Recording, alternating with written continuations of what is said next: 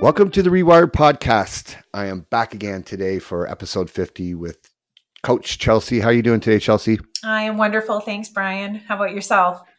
I'm doing great. And interestingly, that's sort of a canned response as I kind of say that, interestingly, because we were just talking before the podcast. And our topic today is about how we show up in our day-to-day life and maybe expectations around that from ourselves and from others. And that canned response of "I'm doing great" may not actually always be the truth, but it's something I always say. So maybe we'll just kind of start there, Chelsea. So you had a client, and maybe we can start with that example of how there is an expectation for us to show up fully on in every moment of our lives, every single day.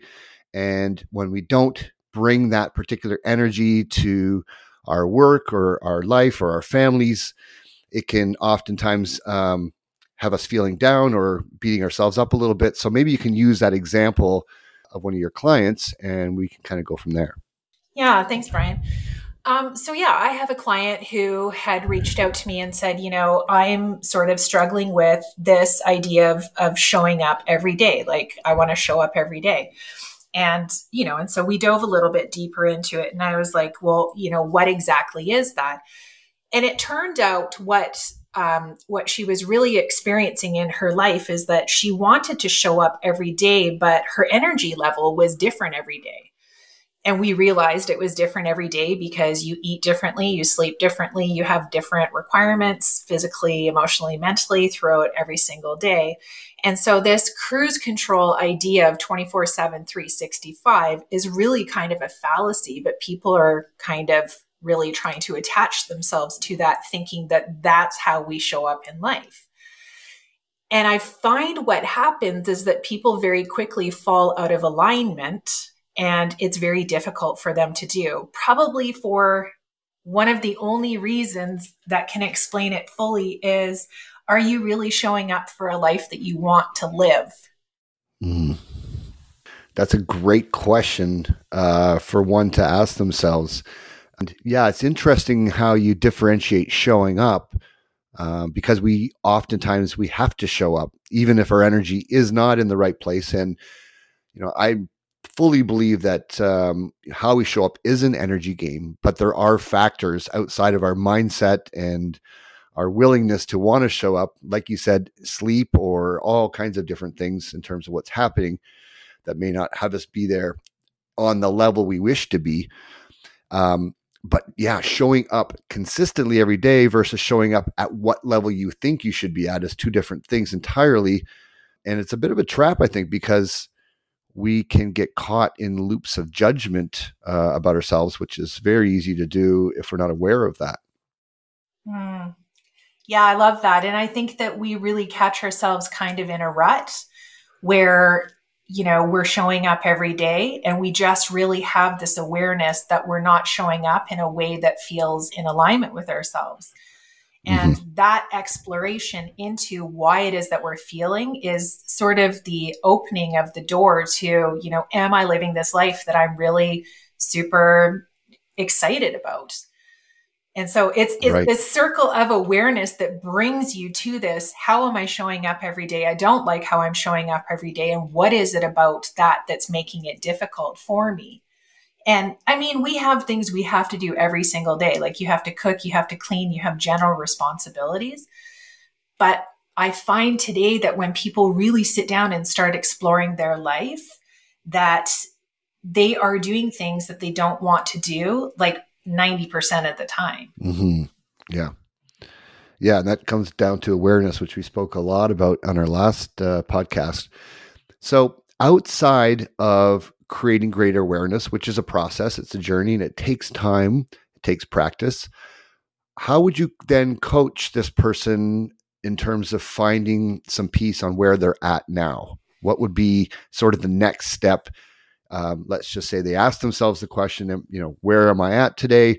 There is some awareness, but what would be the next step? Or even for yourself, how do you manage your own energy when it's not there? And regardless of how much you want to muster or where you hope to be, you're not there on that particular day in that particular moment. How do you manage that? So, this, again, as you said, was really about creating awareness for myself. And I was a person who was not very aware for most of my life. And then I realized actually how aware I was because I used to push through it all of the time. And the thing that created awareness for me in my life was becoming aware of where pain points in my life were. And so I'm talking about sometimes emotional pain. Sometimes I'm talking about physical pain. Sometimes I'm talking about spiritual pain. But there are these ideas or these feelings of constriction or resistance that you don't want to go somewhere or something's feeling uncomfortable, that you need to start looking deeper into and just developing the idea of curiosity and exploration around it. The thing about today is that we have suppressed things to the point where pain is something that if we feel it, we actually look the other way. Case in point, like Advil's marketing slogan is when pain says you can't, and Advil says you can. Yeah. So this ideology of pushing yourself through the fact that maybe you have a pulled hamstring probably says you shouldn't run any longer. Right. But where does this idea of pushing ourselves or showing up anyways or loving this I can do hard things, where is this coming from? And what is it, allowing you in your life? And that for a lot of people is where they really start to jump off and get curious about what's no longer looking or feeling really good in their life is pain points. Yeah. So that's interesting, because there are different approaches, I think, to that. I mean, we'll take an extreme example, David Goggins, for example. Yes. I'm not sure if you're familiar with him, but yes.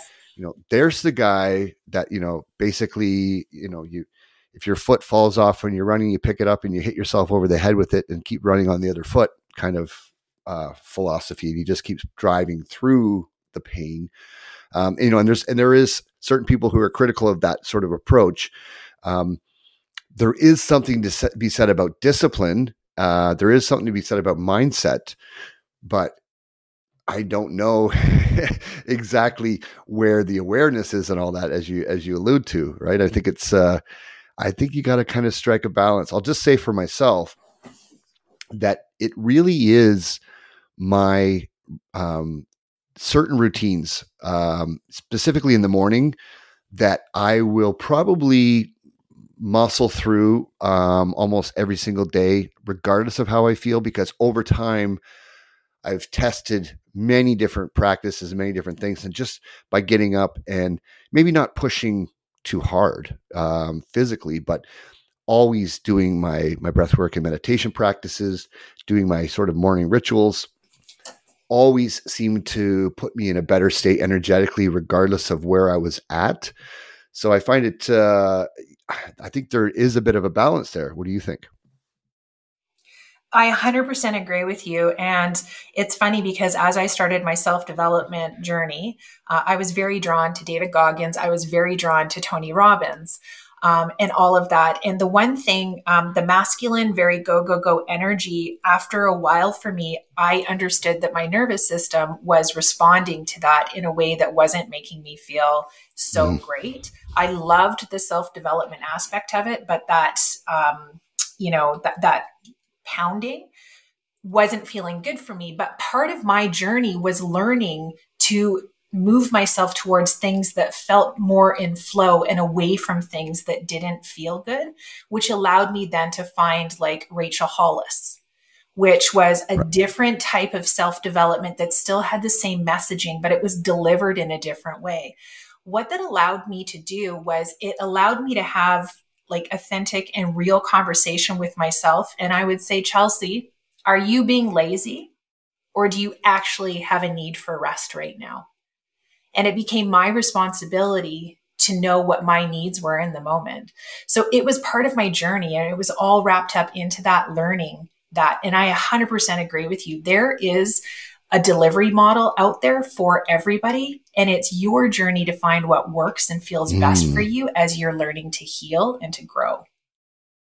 And that's interesting because some people will resonate with Rachel Hollis more than David Goggins, of course. But I think it is important, as you say, to really understand your body and your nervous system and what's working or not working for you. This is not one size fits all, but I think the common denominator is awareness. I think that knowing what works for you and being able to test different things is hugely important. I mean, for myself, again, I really do gravitate to discomfort, but only when I'm feeling up to it. So using cold exposure, for example, if I had a great night's sleep and I'm feeling solid in the morning, I'm feeling great, I don't care that it's minus 25 in January. I'll go out and do my ice dip in the lake and gain the benefit from that. Yeah, it is. And as you said, growing that sense of discipline with each and every person for themselves and how it feels for them, I think is really, really important. Part of the idea today of why people are so not in alignment with themselves is that they're allowing external forces to tell them how they should be feeling, as opposed to internally understanding that this feels good or this doesn't feel good. I think you and I joked about, like, I have like 10 pairs of pants in my closet that my girlfriends told me looked good on when we were out shopping. And I knew they didn't feel good for me and they're still in my closet with the tags on. That's external validation. I knew it didn't feel good for me, but I still went and did it. Now, like, where I've shifted myself is to be like, hey, thanks for the feedback, but I'm just not feeling it in these pants.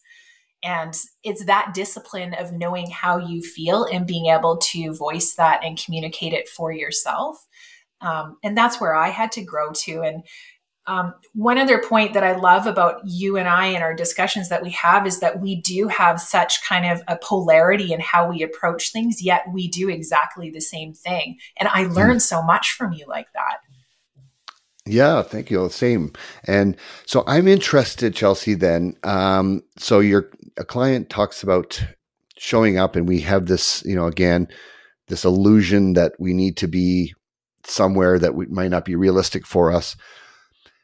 Gaining that self-awareness, really always it comes down to the awareness. And I've mentioned it's mindfulness awareness or synonymous.